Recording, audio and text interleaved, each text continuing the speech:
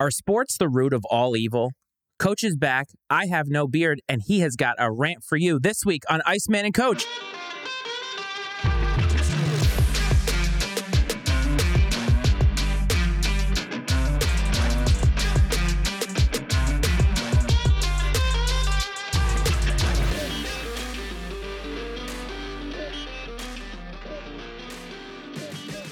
What's up, everyone? Welcome back to another episode of Iceman and Coach. This is Matt Freitz, the Iceman. That is the coach, Brad Powell. He is back after missing the last couple of weeks. We are reunited and with a lot less facial hair. Coach, it's good to see you, buddy. How you doing?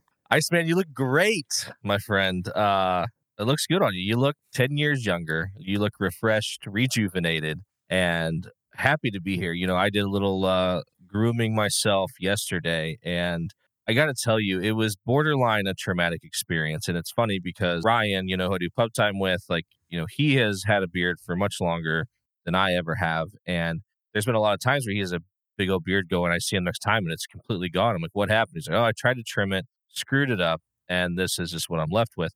And I really got to experience that for the first time because I'm like, all right, I got to thin this thing out. It's getting a little out of control. And I'm beginning to look like I might be homeless. So let's take a little off this thing. And it's just every time it's like, oh, too much on this side. No. Next thing I know, buddy, I'm left with what I got. And at one point in time, I'm like, I just need to whack it all off. But no, the wife wouldn't allow that. But I got to tell you what, it's really great to be back. Life's been kicking the coach's ass lately, and not so much in like a negative way. It's all good stuff. Just life's been busy, and lucky for us, I guess. This is sort of, it's not like a peak sports time. I'm bummed out missing the chance to get together. I'd be more bummed out if this was right in the heart of football season or something. But that doesn't mean there's any shortage of stories for us to talk about, man. Like we seem to always be able to find things that really sort of, they're kind of polarizing, that we have strong opinions about, and they're off the cuff or maybe outside the lines sort of things. And I guess that's just right up our alley. I mean, it is. This is a lull period. I'm not going to lie to you. I mean, right now, we have the Stanley Cup Final and the NBA Finals. And so within the next, 10 days, we'll know who those champions are, and that will be over. The baseball season is in full swing, every pun intended.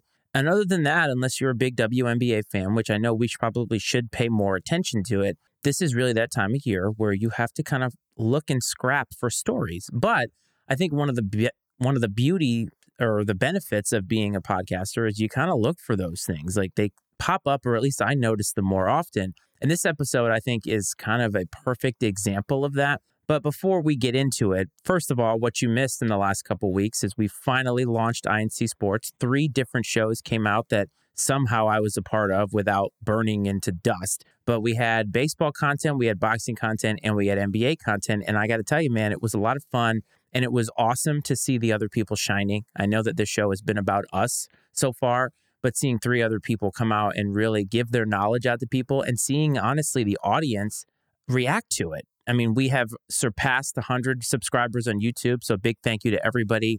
I know that we said we were going to do some kind of a giveaway, but honestly, it just surpassed, and we're continuing to ascend. So it's been awesome to see that, so you missed it. But I want you to sort of peek behind the curtain a little bit for our listeners and our viewers and talk about what's been going on for you, because it's been related to sports, and it's been an awesome thing with Father's Day coming up. So the floor is yours to talk about this awesome journey you've been on with your daughter. So first of all, I want to say how lucky we are, you specifically, because of you're the one with these relationships, but that we have people, knowledgeable, willing people who have been willing to come on and share their passion for their respective sports with our fan base and help grow it and be a part of all this. And then that's awesome, because we've talked about it on the show time and time again that some of these niche sports they may be small, but they are very passionate fan bases, and they will find their content that they're looking for. And that's really how shows like ours that are really building from the ground up become relevant, as you find your niche. And we're pretty broad, but we have all these little sub shows, we'll call them, that are really focused on certain niches in the sports world that are going to attract a lot of unique fans, and I'm really happy about that. But to move on to what you're interested in here. So my daughter Riley is 7, and she's tried a multitude of sports in her short life, between tumbling and soccer, t-ball, And now we are at the actual like softball age where it's just girls. And we live in a really small town. So the actual like league play, like what I would call when I grew up, you had house league where like it was just all the people from the town on different teams that played each other. And then you had a travel team you had to try out for. Where here, there's only enough girls to make up one team. So we play other small towns around the area, and that's really neat. But this is her first experience playing something where they're actually keeping score and it's competitive and you're trying to win. I cannot tell you, like I cannot overstate how much I'm enjoying this. And not because I'm a sports junkie who loves competition, but because I'm watching her on her own without, I mean, I'll help her when she asks. But I don't get crazy about it because I coached for years and watched so many crazy parents ruin sports for their kids. And I just vow to not be that guy. But to watch her become that, just sit there and kind of, I'm helping coach and stuff, but like just to sit back and watch her cultivate her own passion for sports and for softball in this case, it is one of the most satisfying things that I could ever, it's way more satisfying than I could have ever imagined. This is the type of stuff that you look forward to, right? When you become a parent, is that when you get to this age where you can be a part of these things with your kid and share your passions with them and they become their passions. And that's what's happening right before my eyes. And these softball games, they only last like an hour, but I wish they lasted forever. I mean, I could sit out there forever and I think she could too. And just to see the excitement on her face when she gets a hit, hell, even when she strikes out, she's just happy that she got to go up there and take a few hacks at it. She's always asking, about rules or how to do something a certain way. Like we got home from a game last Thursday and we pull in the driveway and it's 8:30 at night. She's like, "Can we go in the backyard and practice?" And I told her no. I'm like, no, we need to go inside and wind down. Like, I'm super pumped that you're passionate about this, but like, at the same time, I want to kind of keep a little moderation about it because I don't want her to get burnt out on it either. But yeah, it's a delicate dance. But just being out there, seeing her enjoy this, like I said, grow that passion herself is awesome. And to get to share that with her and to see all these other girls out there, I'm enjoying it way more than I would have ever anticipated. Like I knew it'd be fun, but it's fulfilling on so many levels. Like it's just, I look forward to it. I mean, T-ball, soccer when I coached, we talked about soccer on here, did not look forward to that stuff, man. Like did not look forward to it at all. I mean, it was like herding cats. It was not pleasant in the slightest, but this is fantastic, and I love it so much. And I'm sure we'll talk about it from time to time as the season goes on, and hopefully for years to come. Just kind of what this journey's like. But I appreciate you giving me a platform to kind of just sit here and drone on about it. But it's been incredible. Isn't that what this show is about, though? We always talk about the fact that we are for the every fan, and the every fan is doing exactly what you're doing. And I think that sports is uniquely capable of being able to provide moments like this. I know that in the giant landscape of sports, when you talk about multi-billion-dollar corporations and everything, sports has been corrupted. But at its most fundamental level, sports is pure. It's wonderful. And it can do a lot of things for people, especially young people, as they're trying to navigate their way through this world. And when you watch your children do that, as a parent, you try to give them a rudder by which they can navigate themselves. As they get older, you try to give them the tools. And those tools start at these softball practices, these softball games. Even if you're not coaching, you're there. Your presence matters. And these things, I think, are uniquely part of sports in ways that a lot of other things aren't. A lot of passions that adults have, like podcasting, for instance. My son has to be older for him to really get that and really be a part of it. Sports, you start so early, and it starts out in its infancy, and you start to watch them try to navigate being on a team and the social dynamics of all that, and then it clicks. And these are moments that you can't fabricate. You can't just go and make them up somewhere. They're organic, and that's what you want out of it. And I wanted you to share that here because we've been so transparent about our families here, about our family life, and that's the cornerstone, the backbone of this show.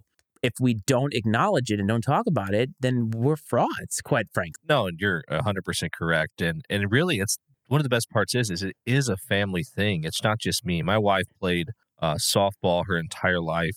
Her dad was really into it with her, and her dad passed away like when she was in high school, like right in the midst of probably one of the most relevant times in her softball career. So she really, like, this is an emotional thing for her to just be a part of it, not just watching me and Riley relate to each other through the process, but the fact that, she played softball, she went to college and played college softball for a little while. And So she's excited to share her knowledge and her passion with Riley, and just all of it all together it's been great for our family in a lot of ways because as you know, being a parent and many of you out there, especially when your kids are young, life gets hard sometimes, right? It just feels like every day is just a grind, and between work and being a parent and everything else you might have going on in your life, my wife's in nursing school right now, getting near the end. There's a lot of crap going on in our lives, and this is something that makes it busier, but busier in the best kind of way. And it's something that's really kind of like pulled our family together in a lot of ways. And it's sort of not that, I mean, we have a great life, but it's sort of that like little, like that shining light every week that we get to share together that brings us together, that passion. It's fantastic. And I could use every adjective in the world to describe it, but those of you who have experienced it yourselves know exactly what I'm talking about. These will be the moments, though, that she pulls from when you are long gone and she has a family of her own, hopefully, right? But hypothetically, these are the types of things that she will remember. And there's only so many years that you have with your kids to make that indelible impression. Because for the longest time, you're a superhero to them. And as they get older, you become less so. Your role changes. And you're in a unique position now to be able to enjoy this and relate. And I know that as a parent of a son, I don't know what that girl-dad dynamic is like. And I'm sure it can be difficult at times because it's not something that you're used to living. This is a place where your Venn diagrams come together and you're experiencing that. And I've been touched by it, and we haven't been able to really talk about it all that much up until today. And it's just been awesome because the way that this show works and the way that it has to work all the time is that we are family men first. And I get asked a lot about this. Why do we do this? We don't get paid to do this. We're not doing this for a living. Why do you do it? And it's like, there's so many things that go into that. It makes my life better. It makes your life better. And it becomes woven into all the other stuff that we have. If I didn't do this, you know how much free time I would have? I'd have a lot of free time. What would I do though? I'd fill it up with something else that made it more busy and more fun. And I think that you're spot on with that. And I'm happy that you're enjoying that. I'm happy that you're able to talk about it here. And it just, to me, it enriches the show so much. And I'm glad that you're able to do it. And I hope that we can get more updates. But if you're listening or watching and you have a story like this, we'd love to hear it. Do not forget, you can call or text the show. Area code 703-718-6314 is the number to do that.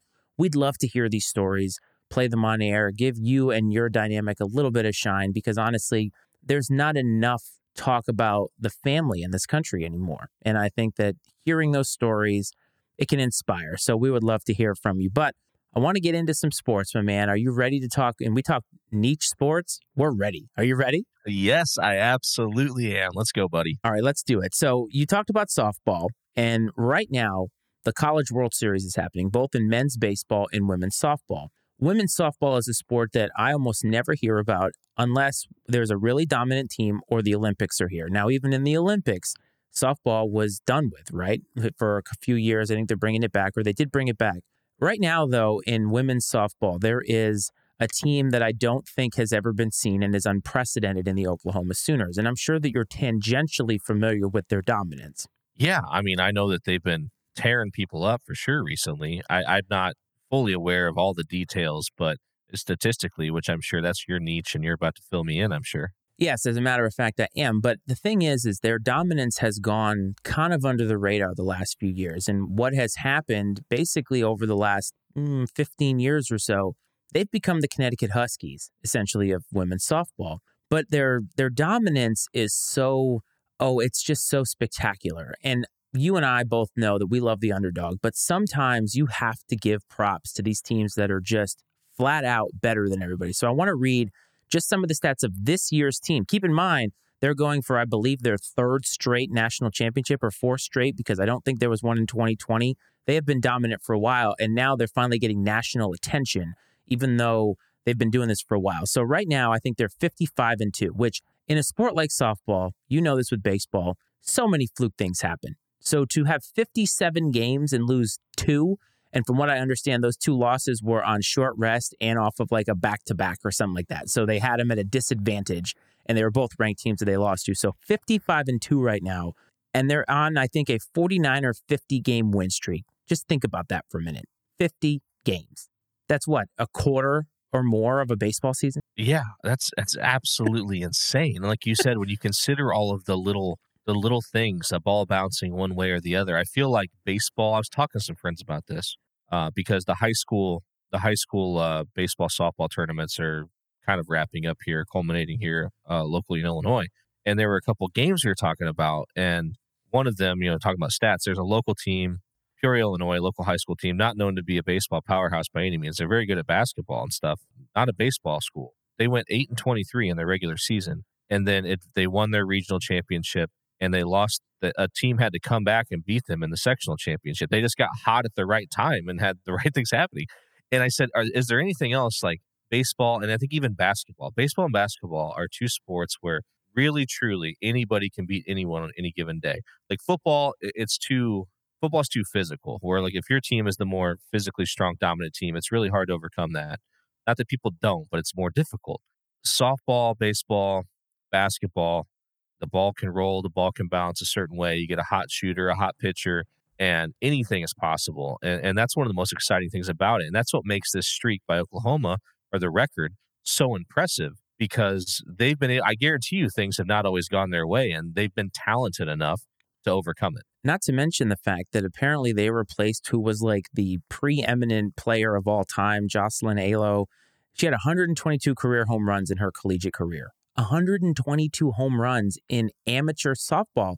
And you even talked about when in football, you have two teams that are just not physically, matched up against each other. And especially at the amateur level, those differences and that chasm gets even wider. So you talk about in amateur sports now. So they replace all these people. Apparently they had a lot of turnover. Well, I just want to give you some stats here. Their team average is 369. So their team average is almost 400. They have 3 girls hitting over 400 in their starting lineup.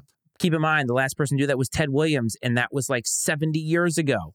Yeah, that's incredible. I mean, because especially, and I think with softball, when you consider how small, the diamond is very small and compact. It's a fast game. It's a great game to watch because the pitch, if you watch a radar gun, it's not coming in. You're not going to see the numbers you're seeing from college baseball pitchers, even high school baseball pitchers. One, the trajectory of the ball makes it extremely difficult.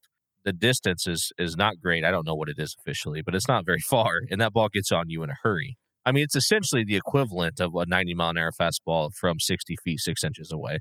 When that ball's in play, man, like it's just instant chaos.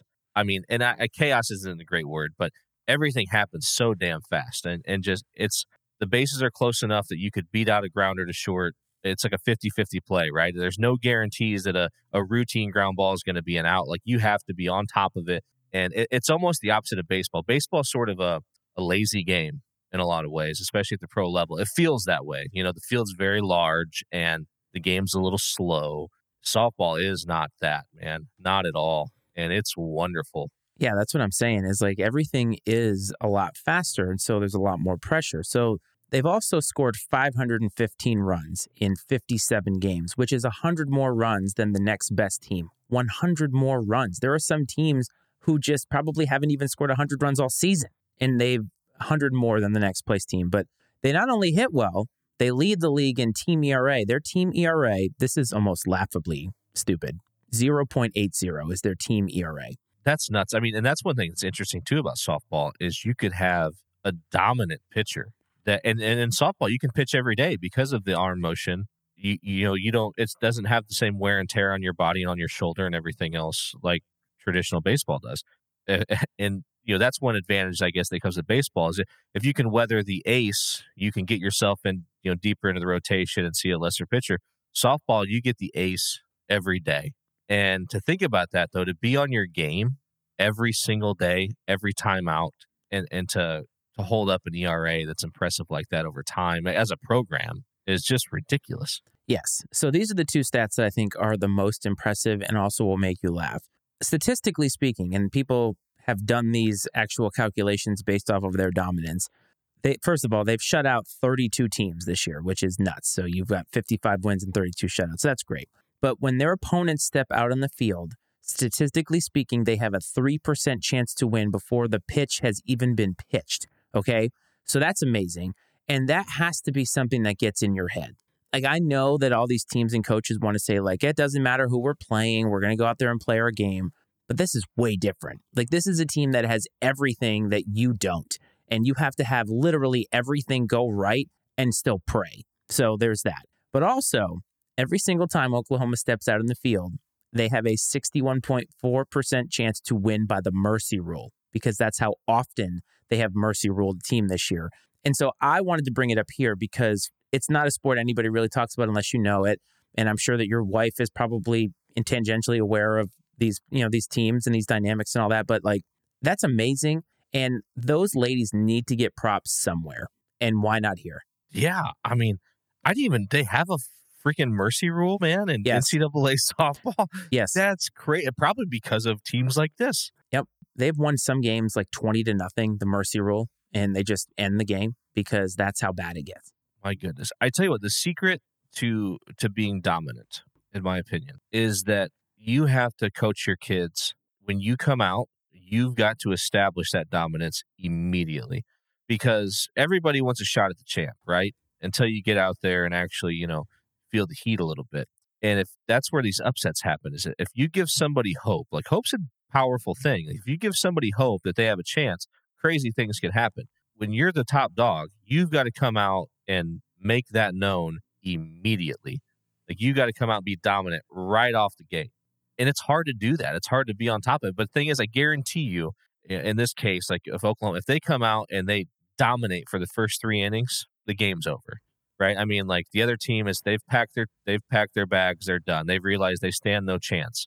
And that's the secret, though, I think, to dominance and dominance over the long haul. And this is total side note, but it makes me think of that story we heard about Kobe Bryant in the Olympics with Pau Gasol. Have you seen that clip or whatever, where he's like, I'm going to go out there and I know what play they're going to run, and Pau's going to set a pick and I'm going to run right through his chest, because he wanted to set the tone right away that I'm here to win, that I'm the top dog, I'm better than you. This isn't you may be my buddy or whatever, but it doesn't matter. Like, this is serious and it's important to me.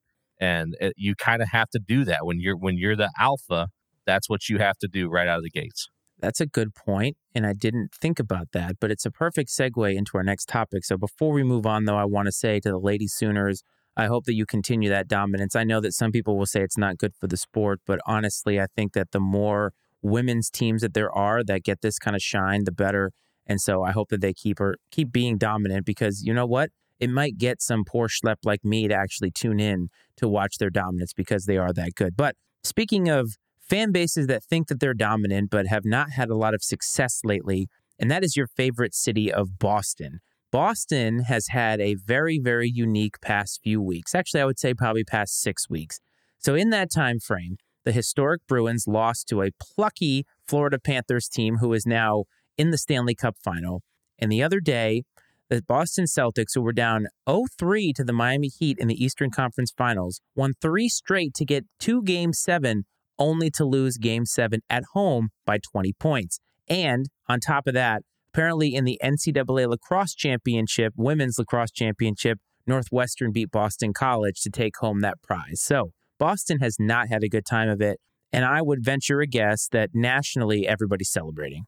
Yeah, nationally, Boston is easy to root against. I personally, I don't have a lot of shade to throw at the city of Boston. I was rooting for them in 2004 when they won the World Series, being an underdog, being a Cubs fan. I love people overcoming history, right? Like the long championship droughts and things like that, unless it's the Toronto Maple Leafs, apparently. But, at the same time, it's not so much the franchises in Boston that I have a problem with. It's the fan bases.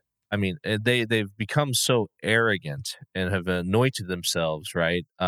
And Title Town and whatever else. Yep. And it's nice to see karma work its way around the block and put people like that in their place and give them a little taste of what it's like to not be at the top of the food chain for once.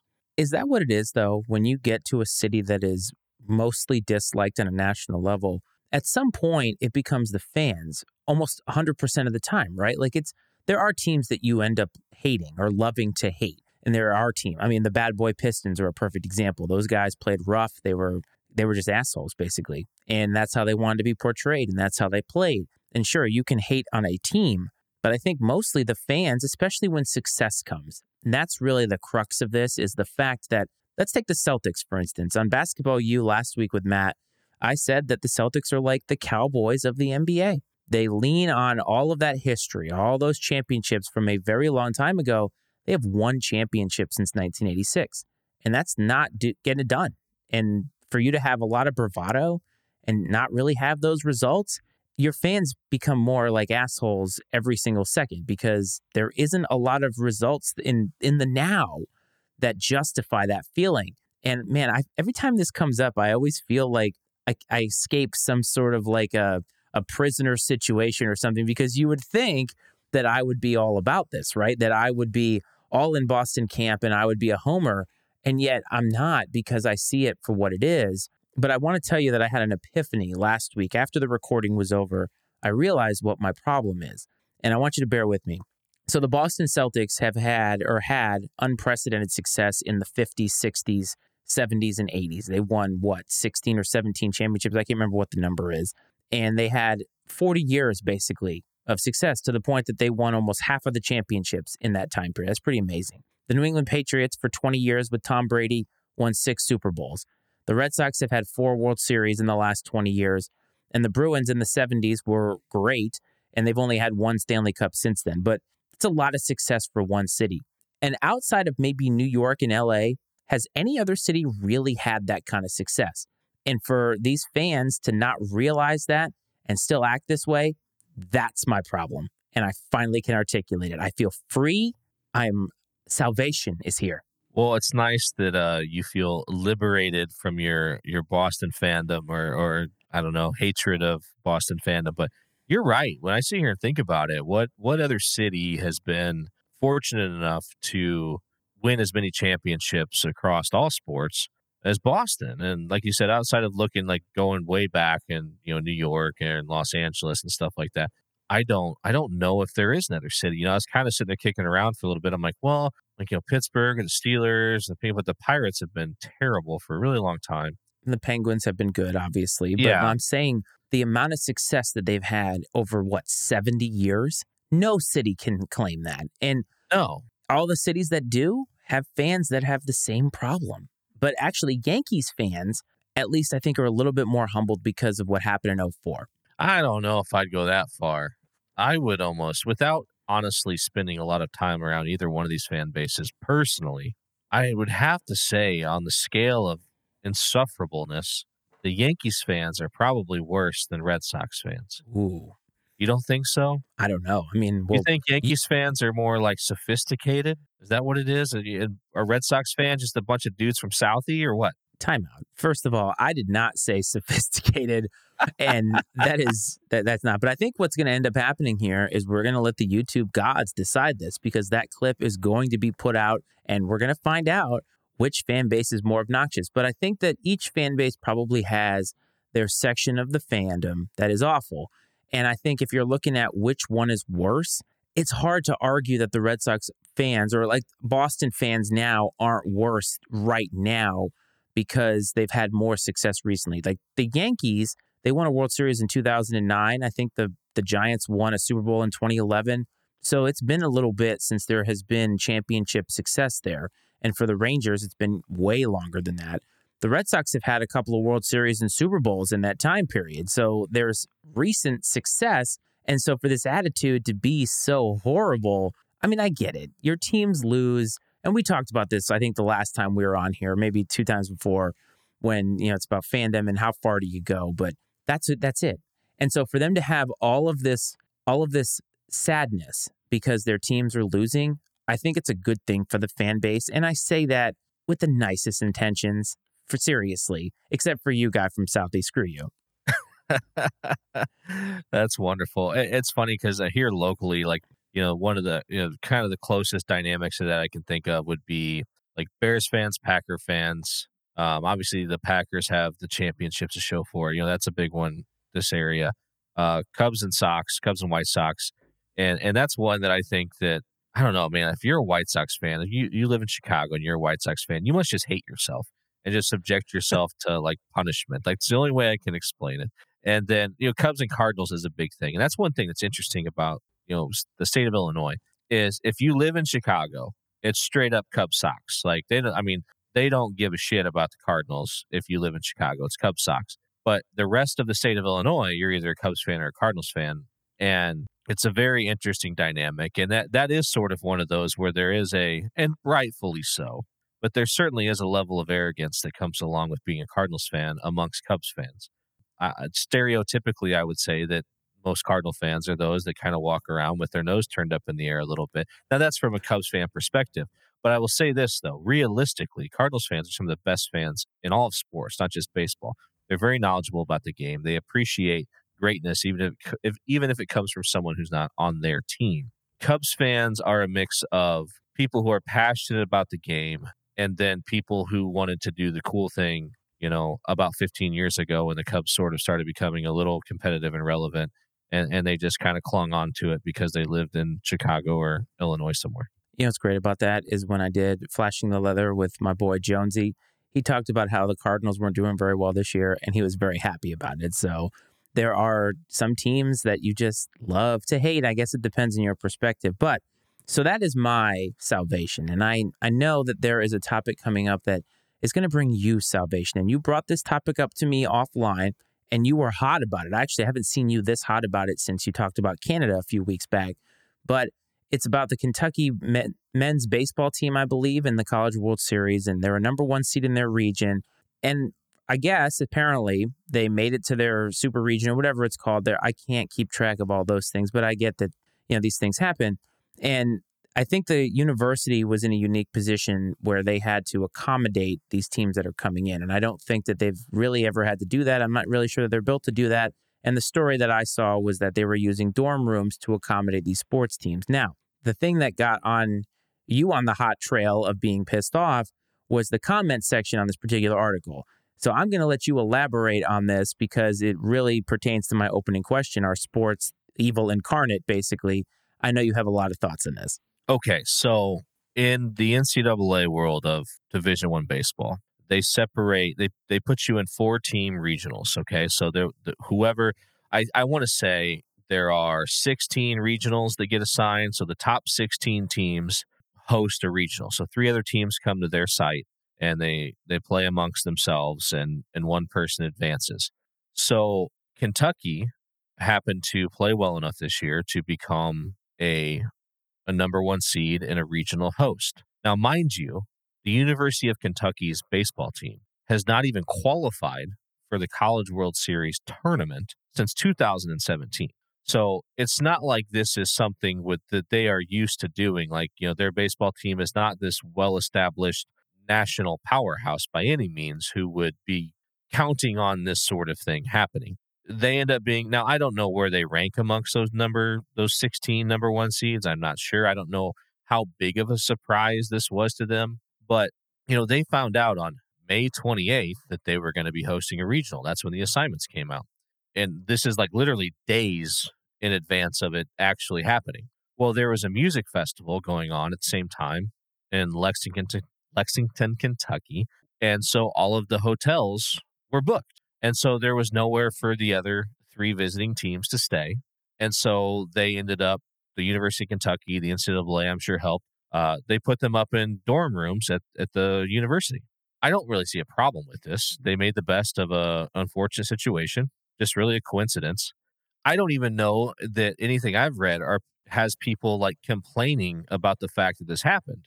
I don't think that the world of college baseball believes that they should have kicked people out of their hotel rooms to accommodate and facilitate these visiting programs. But I saw a lot of comments of people, saying like, "Oh, boo-hoo, whiners! Oh, too bad. You got to stay in the dorm rooms, and the world doesn't just stop for you," and shit like that. And I'm like, what are you even talking about? Like, it's such an uneducated response. It's just a poorly thought out response that's disregarding all facts. That's based purely in emotion. And hey, I'm an emotional guy, but there's zero Like, this is purely sour grapes. There's a certain segment of the population that, for whatever reason, really frowns upon anything in the sports world. And I'm sure it stems from things that they experienced as a child or through high school and dumb jocks and whatever. There's assholes that come in every shape, size, color, brand, whatever, like not just sports people. It just felt like these were really poor takes about something that was really just an unfortunate coincidence. It didn't have anything to do with people whining or complaining at all. The music festival, I'm sure, was booked for a year. They have full right to those hotel rooms. The university made the best of the situation. Dorm rooms are perfectly fine, in my opinion, to house a college baseball team. I mean, hell, it's what most of these guys live in anyways. Like, I don't see an issue with that at all. But for people to raise such a stink about it and almost celebrate the fact that they felt like this was sticking it to the sports establishment in some way, it was just so weak, man, really weak. I didn't get the impression reading the article that they somehow displaced students to make this happen or that they did anything out of the ordinary. I think it was just reporting that, hey, they had to use dorm rooms to do this. And I think it was a local newspaper or a local publication that even talked about it. It wasn't something that made national ESPN news, from what I understand. And it was just fascinating to see that vitriol. And you're right, it was like a victory lap. And look, there are aspects of sports, and you even put it just now, there are aspects of everything. You and I could go into podcasting and find people that are not great. We could go into our jobs and find people that are not great. Doesn't matter. Everywhere, every walk of this earth, you're going to find somebody that doesn't jive with who you are. I got picked on when I was younger. The jocks didn't like me. I wasn't particularly athletic, but I wasn't unathletic. I just peaked at a certain time and I didn't play high school sports, but I was treated differently because I was intelligent and got good grades. I love sports still because those people are not representative of what it really means. And I think that you've hit on a nerve that is a national thing. I think there are a lot of people for whom sports is negative because of certain other factors. I can even give you a personal example. My mom hated sports when she was with my dad because of how passionate of a fanatic he was about sports. And again, I can recognize that, yeah, he was a little insane about it, had to tape every Red Sox game, which, oh my God, 162 baseball games, had to watch every Patriots game. She didn't understand that. And so for her, sports was bad. And anybody who participates in sports is bad. And if they participate in a way that she doesn't understand, that's bad. And she would have definitely been one of these people at one point in her life who said this. But sports is still a good thing. Again, if you take away the humanity of it or the human pieces of it, it's the same thing. And they did make an unfortunate situation work out. And for these college kids, I'm sure that they are thankful to just have some place to stay that's warm with a roof over their head. Wouldn't you agree? Yeah, I agree. And I'm sure I'm not going to put it past some local reporter in Lexington, Kentucky to sit there and take it as an opportunity to take a shot at the city for some reason and be like, this second-rate city doesn't have enough hotels to facilitate crowds like this. Shame on you. I mean, it wouldn't surprise me if something like that happened, but that's someone with an agenda that's doing that. That doesn't play to the facts of the situation at all. The one thing I've never understood about sports critics is like, why do people care so much about a stupid game, right? You hear that. Whatever, care so much about a ball or a score, who wins or loses. It's not any less important than caring about a movie franchise, a TV show, a book series, a certain artist, a genre of music. I mean, we go on and on. Any hobby, podcasting, whatever it may be. I mean, it's just a matter of it's something that's ingrained in the fabric of American culture. It's something that an overwhelming amount of our population enjoys participating in. It's something that an overwhelming amount of our population pays to go watch in person, spends numerous hours of their free time watching it on television, and generates absurd amounts of income for the communities that it exists in many cases. I understand that people may get upset at the fact that they see something that maybe they don't understand or they don't like that is so big and so important to others. But that'd be like someone like me getting mad if, I don't know, I'm trying to think of even like a remotely equivalent example, like getting mad at a Maple Leafs fan for rooting for their team. No, like that'd be me like getting pissed off if there were hotel rooms booked and so all the people coming to the Comic-Con locally or whatever you call it didn't have a hotel room to stay in. And be like, serves you right, nerds. Like I would never say that. It's just so stupid. Like I would never say that a million years. Like hey, if that's what you're into, that's what you're into, man. Like I just don't understand the vitriol. Title of the episode right there. Serves you right, nerds. That's totally happening. I agree. I think that there is an inherent toxicity to sports, though, that we need to recognize because over the last how many years, how many times have we had to talk about a story that is embedded in awfulness? I mean, Deshaun Watson, all the money that gets spent on all of these universities and the kids don't see a dime, right? And you see, here are these stories, and that probably has something to do with it. We're so much more into everything because we have all the news and we have all the information. And I'm sure that that helps to formulate people's opinions. I just wanted to give you the opportunity to rant. It's been a while. And I know you were passionate about it. So I wanted to give you the chance. But I want to move on to our last topic of the day. And this is kind of related because you talked about a reporter taking the chance to give their agenda. And there is a man out there right now who is a famous basketball player, world famous basketball player who has been on an agenda for quite a while. And I'm sure you know this man. His name is Scottie Pippen. Are you familiar? I believe I've heard of him.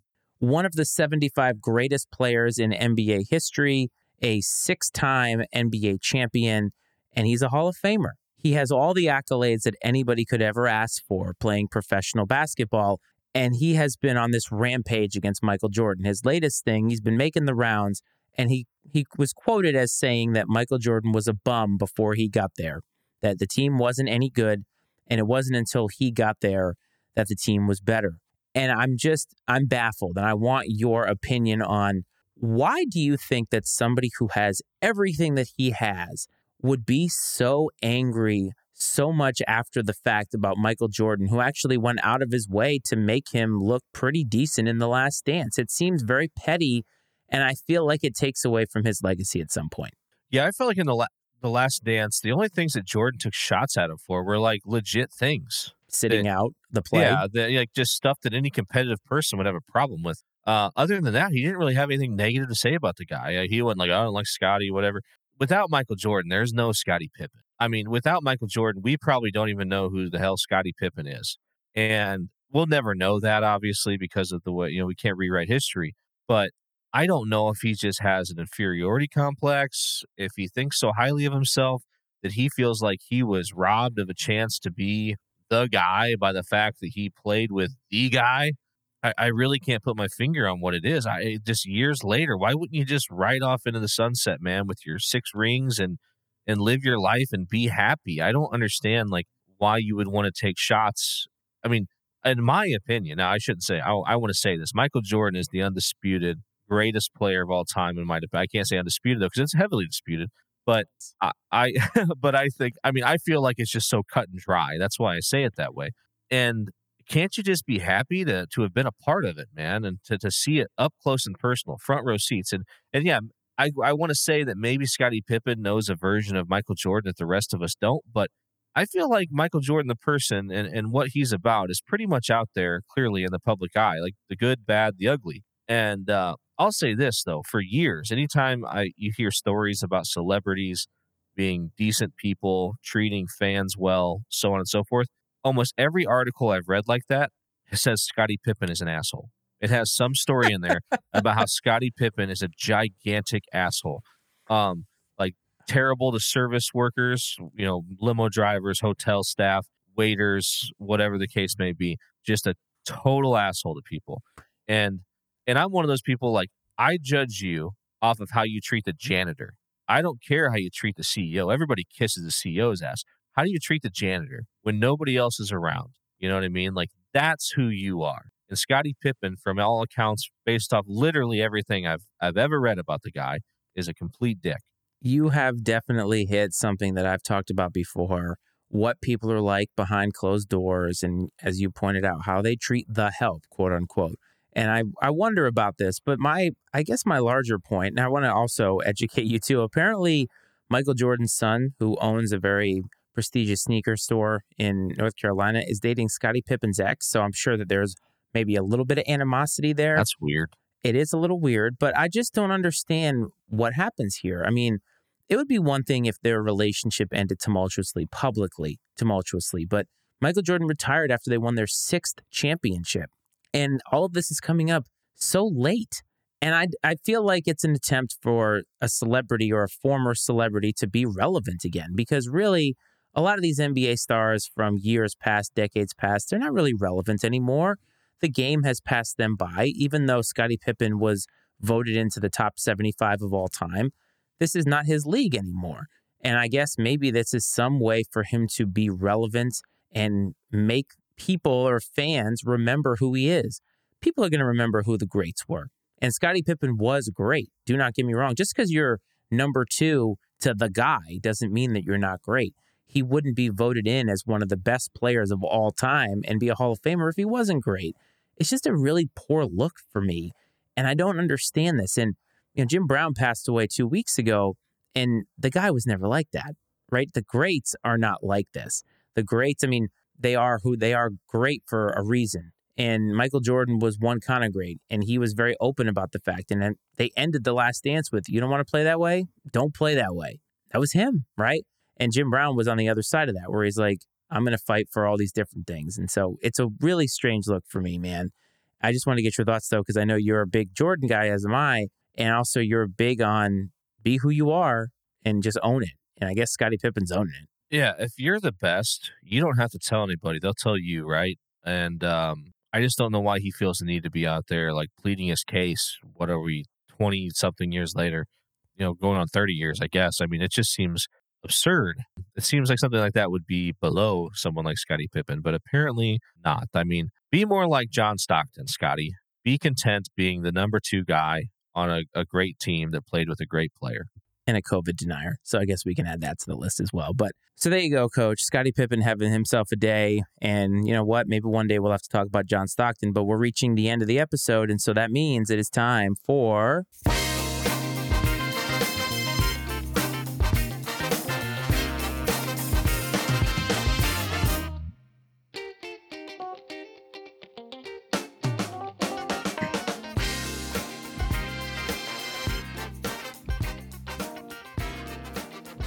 As usual, every single week, it is time for Of the Week segment. Coach is back, so we have both Iceman Stat of the Week and Coach's Pick of the Week. And Coach, Iceman Stat of the Week is something that you and both Ryan from Pub Time are going to like.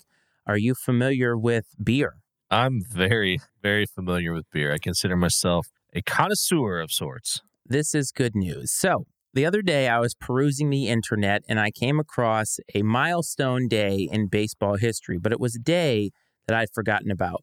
Does the date June 4th, 1974 mean anything to you? Afraid not, sir. Well, this date marks the 10-cent beer night between the Cleveland Indians, or the former Cleveland Indians, and the Texas Rangers. And this is infamous for many, many reasons, including and not up to a riot that happened during the game, because I'm sure you can guess that 10-cent beer was not a good thing. Now, a couple of particulars about this. They were only allowed to buy 6 at a time, but there was no limit on how many people could buy for the entirety of the game. And so that brings me to my stat of the week. During this game, oh, this is great, 60,000 Genesee beers were sold at 10 cents each. There were 50 police officers, 19 streakers, 7 emergency room injuries, 9 arrests, 2 bare asses, and 1 sports writer got punched in the jaw. So one of the best baseball games of all time marred by this particular incident. I thought you and Ryan would really enjoy that. Can you give me that date again? June 4th, 1974. 4th, 1974. I'm writing this down just in case time travel ever becomes possible, because that's one of the first places I'm going. I had places like the signing of the Declaration of Independence, the Gettysburg Address, Kirk Gibson's home run, but I might have to move June 4th, 1974 to the top of the list. It's just, I was reading about it, and there's so many different things that happen in sports, these little moments, and you hear about the one night, I can't remember what franchise it was, but it was disco night or something like that. And that infamously is the night that genre actually died, because people came out and were burning their albums and stuff like that. And so when I saw this one, it was just 10-cent beer night. I actually saw a great quote. Apparently, do you remember Tim Russert? No. Well, Tim Russert was a guy who was Meet the Press. He was the host of Meet the Press, and he died of a heart attack, I don't know, like 15 years ago or something. And he was actually at that game. And he said his famous quote was, "I was there with $2 in my pocket." So you do the math. So imagine how many beers he had over the course of that night. It was just, trying to think of what that would be like. I did see that it would basically be the equivalent of 65-cent beer night right now. And can you imagine what that would be like at a major league park right now? Oh, it'd be incredible. No, it'd be mass chaos. No, you're absolutely right. It would be chaos. There'd be way more than two bare asses, I guarantee. And without rules, there are chaos, my friend. And that is just not something that we could not do that. There's no way we could do that. So what a great stat. I just was like, you know what? I'm going to throw the coach a little bit of a bone and throw the Pub Time audience a little bit of a bone. But you know what, man? It's time for something else.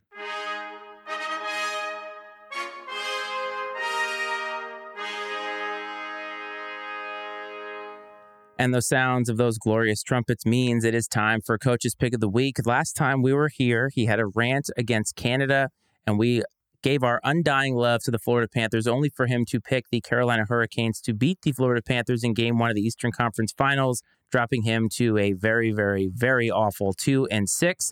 And Coach, it is now time for you to bless us with another Picketh of the Week. Oh, hear ye, hear ye. I feel wonderful saying those words for the first time in a few weeks. Gambling degenerates, 10-cent beer fans alike, welcome to Coach's Pick of the Week. And if you didn't realize, we did a little reverse psychology with the pick last time, right? Because we talked long and hard about how much we liked the Panthers. And so I was forced to pick the Canes, and it worked in our favor. Although it may reflect as a loss on the record, I'm chalking that one up as a win. So moving into this week, to highlight a sport that we've talked about a little bit today, college baseball. The College World Series is currently happening right now around the country, and I believe 8 teams will eventually make their way to Omaha, Nebraska for the final rounds. But in what they are calling I don't even know what it's called, if it's like the super regional qualifier or something. You know me, I like teams. I always kind of gravitate towards teams that are a little off the radar in terms of your big college sports teams. And this one happens to be kind of near and dear to me in terms of the Missouri Valley Conference, where my beloved Bradley Braves play college basketball and college baseball. But the Indiana State Sycamores are actually the number 14 ranked team in the country right now in college baseball. And they will be taking on the TCU Horned Frogs in a best-of-3 series. I believe the winner will make their way to Omaha.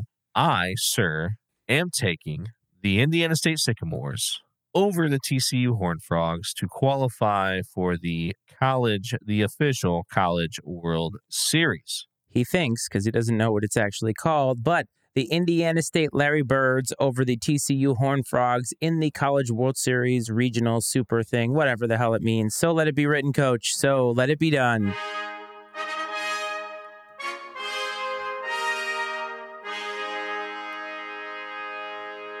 All right, it's a super regional. The pods of 4 were regionals. This is actually a super regional, so that's official. And then the last part is called the actual College World Series. I mean, the whole tournament's a College World Series, but yeah, I said I think it's 8 teams that qualify. It looks like, I don't know, but the Indiana State Sycamores are going. That's all I know. I cannot stress enough, do not put any money on these picks whenever you go to FanDuel or wherever it is that you put your gambling money down, because how can you take advice from a guy who doesn't know the name of the tournament that he's picking a game from? But, Coach, we've reached the end of the episode somehow. Do you have any parting thoughts for our listeners and viewers? Well, first of all, I want to say, Iceman, that's great advice. You should never, ever, ever stake any financial wagers on anything you hear come out of my mouth. If that ever changes, I'll be the first one to let you know. That being said, it's a really enjoyable episode. I really liked the topics we talked about. They're things I would find myself talking about in daily conversation with other sports fans. And that's why I really like what we do here. Is I think that we are just the embodiment of your average Joe who is a dad that is a sports fan, but doesn't have time to sit there and study all the stats and this and that just likes interesting stories, talking about, family things and going on rants about Canada and Kentucky baseball haters. Yeah, this is definitely a fun time for me. And I know that we're not experts at this, but we have a great time doing it. And honestly, one of the reasons that we started INC Sports, a perfect time to plug this, with Basketball U, the Cornerman, and Flashing the Leather coming out recently, is that we have a lot of people and friends who are very passionate about these things. And so you can check all those things out on YouTube or wherever you listen to your podcast. We implore you to do that because, as this episode certainly proves, we are not experts and we maybe are not even qualified to talk about any of this stuff. But we appreciate every single person that listens, every single person that watches. Always, though, a little bit of housekeeping at the end. Don't forget to support the Matty Ice Media Network and the Pub Time Podcast, mattyicemedia.com for all the podcasts that we have. Pub Time Podcast, wherever you get your podcasts, they're doing a lot of fun stuff. It's been a while since you guys have been out, but I know that you have a lot of tricks up your sleeve for the next few weeks. Ryan's always cooking something up there in the kitchen. If you are listening in podcasting world and you're listening on Apple and Spotify, don't forget to hit follow. Don't forget to hit rate. If you're watching on YouTube, like and subscribe is always helpful, but it is not a requirement. If you want to find us on social media, Twitter and Instagram at Iceman and Coach is the way to do that. And don't forget, if you want to give us a story or give us an opinion, call or text the show 703-718-6314. Coach, it's good to see you back. It's great to be back here. I hope this finds everybody well. I hope this finds everybody safe.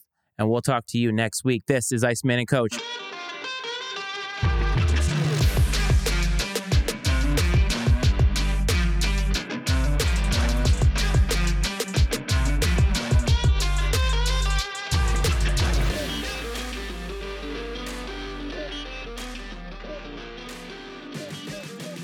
The opinions and viewpoints expressed on the Iceman and Coach Sports Show are those of Matt Frates, Brad Powell, and their guests, and not necessarily those of the Matty Ice Media Network. The Iceman and Coach Sports Show is exclusively owned by Matt Frates and Brad Powell and is brought to you by the Matty Ice Media Network.